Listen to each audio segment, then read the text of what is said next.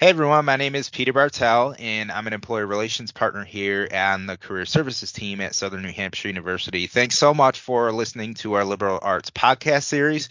Today we have our featured guest, Landis Tindell, who is the manager of corporate communications for the Oklahoma City Thunder in Oklahoma City, Oklahoma.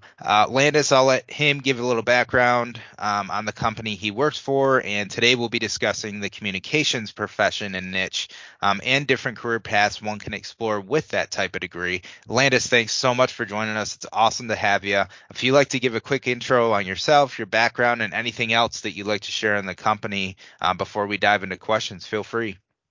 Yeah, appreciate it. Like you said, my name is Landis Tindell, manager of corporate communications for the Oklahoma City Thunder. Been with the team since January 2022. Um, so, as you may know, Oklahoma City Thunder NBA team, one of 30 teams in the league. So it's a pretty small group of us that get to do what we do, but it's an exciting job putting out a product like professional basketball. So at the Thunder, we have two communications teams. We have a basketball communications team that oversees kind of the traditional sports things, stats, trades, injuries, game notes, that kind of stuff.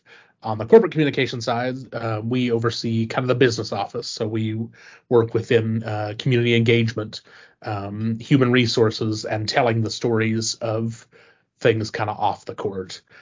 So that's where corporate communication lies within our structure here.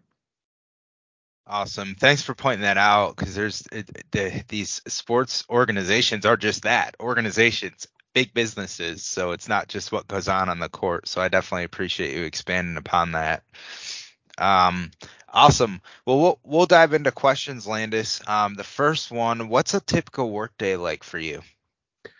Yeah, so kind of at an interesting time right now. You and I are talking. We're getting ready to start the season. Our preseason's about a week away. And so we're kind of in this transition of getting ready for games again. And so during the off season when we aren't having games, it's a lot of doing things that we didn't have time to do during the season, whether that's projects internally, getting ourselves organized, that kind of stuff. Um, During the season, during games, my department handles our credential process. So for media that comes into a game and anybody that doesn't have a ticket, you've got to have a credential, from our halftime performers to any of our vendors on the concourse. So that runs through my department. Then, like I said, kind of year round, we tell stories. So I am responsible for a lot of our media relations, writing and sending press releases and media advisories and VNRs, keeping the media informed, trying to get them out to our community appearances and other things that we're doing in Oklahoma City. We also have a newsletter that goes out once a week. I oversee that process. Um, we have an archive of over 1,500 physical objects from our team's history that my department manages. So keeping that up to date. And then, my team also works very closely with um, other departments like our social media team, our broadcast team, our digital team. So at least here, and this isn't the way it is in every NBA team, we are focused strictly on corporate communications. So we have a dedicated social team, a dedicated video team, a dedicated broadcast team. That's not the case for every NBA organization, but that's how we run here. So we're really focused on just the PR, corporate communication side of things. It's got to be so great to you can actually focus and dive deep into that one niche. That's got to be awesome. Yeah, Um, Go ahead. it's an interesting experience. Because at my previous two roles, I was kind of a one-man show. So I was doing social media and web design and photography and video editing and press releases and all these different things. So Yeah. it's a little bit of a new experience for me, but it's nice to be able to kind of drill down and focus on corporate strategy, and then bringing in the experts to do what they do. Absolutely. So I love and we'll dive into it a little bit later. If you don't, I'm going to call you out because I love it. Your career experience and your journey based on your LinkedIn. But How would you recommend folks that are trying to get into the communications field or take that next step prepare for interviews and make themselves stand out? Yeah, so ultimately, I think it's about experience and how you tell your story. I mean, we like to say that communicators are storytellers. So um, if you're able to tell your story well, I know you're able to tell our story well. So it's positioning yourself. Um, Ultimately, that starts with the resume. We write a lot here and at a whole lot of other jobs, whether that's for social media captions or press releases or whatever, depending on the role. Um, so typos right away in a resume, that's probably a no-go for me. So making sure that you're looking over your resume, you're having other people look over a resume. Um, and then, some of my students that I teach talk about, well, I don't really have any experience in PR, but I want to get in PR. um, Once you understand what communications and PR is, finding the things that you've done that you can tie back to PR. So one I hear a lot is, hey, my only job outside of college is waiting tables. Well, in a sense, waiting tables is sort of PR as you're making that customer connection. Um, we make connections with media every day to try to get our stories told. So positioning that is a thing that can happen. So even without experience in a job title that says PR communications, there's still a way to tie that back um, into what you're applying for. And then a big thing for me, it's not for everybody, for people who are hiring, is a cover letter. I'm probably hiring you to write some things. If you're in the communication space, you're expected to write some things. So that's just another easy way to be able to see how you write, how you tell a story, how you connect the dots of your experience to the role you're applying for.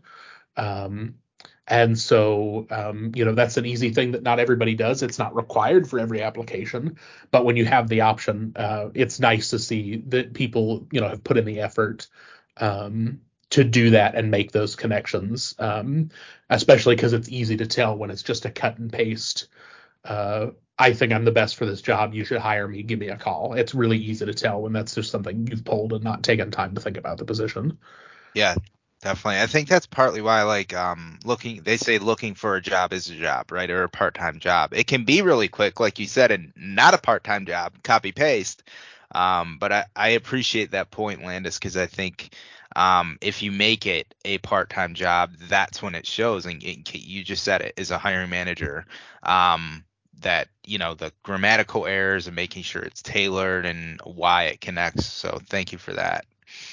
Can we talk about your career progression? Because on your LinkedIn and you guys up Landis's LinkedIn, with his permission, we'll put it in the podcast footnotes. But he started really on the broadcast side, right, Landis, and then you kind of evolved into the corporate communications space.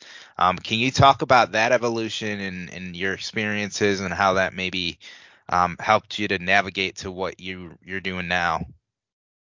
Yeah, so I started in my undergrad. I was a music education major and decided, you know, that wasn't the path for me for various reasons. I switched to PR not really knowing a whole lot about it. I kind of looked through the list of majors and decided, well, I can't draw, so I'm not going to be an art major. Like, I don't, whatever. And it came down to PR and journalism. And after talking with an advisor, I decided on PR.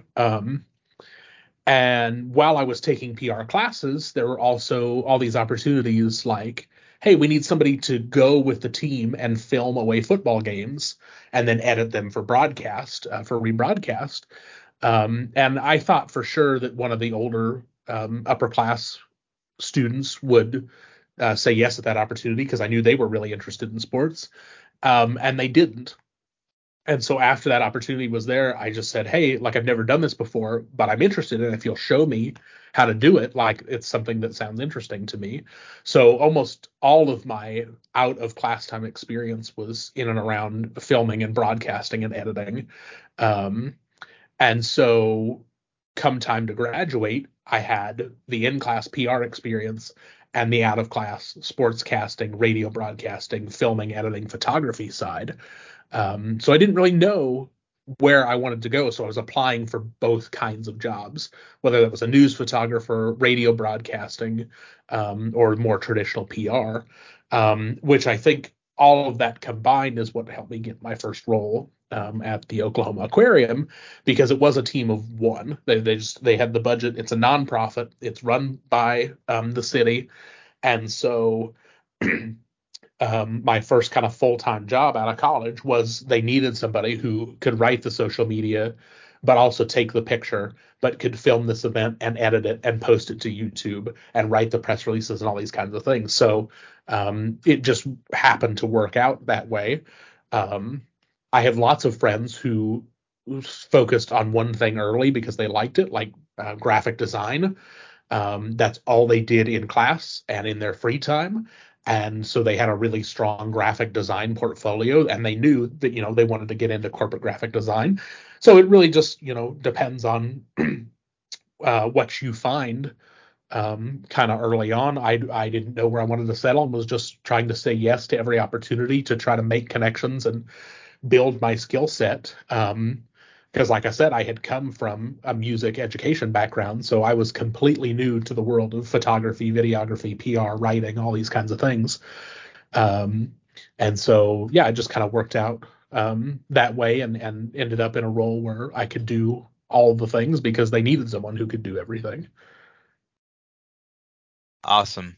I think that's so important too that you were so around it. You mentioned about 5 different things you could do: graphic design, social media, communications, and that's probably what makes the difference, right? A lot of times when hiring managers or recruiters are looking for who to interview and not interview.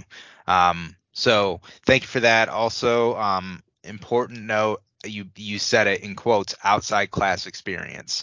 And I think that's also what makes a difference. I'm surprised to hear that, but then I had similar experiences, Landis. I did broadcast journalism communications for undergrad, and there was a group that was labeled the wannabes, right?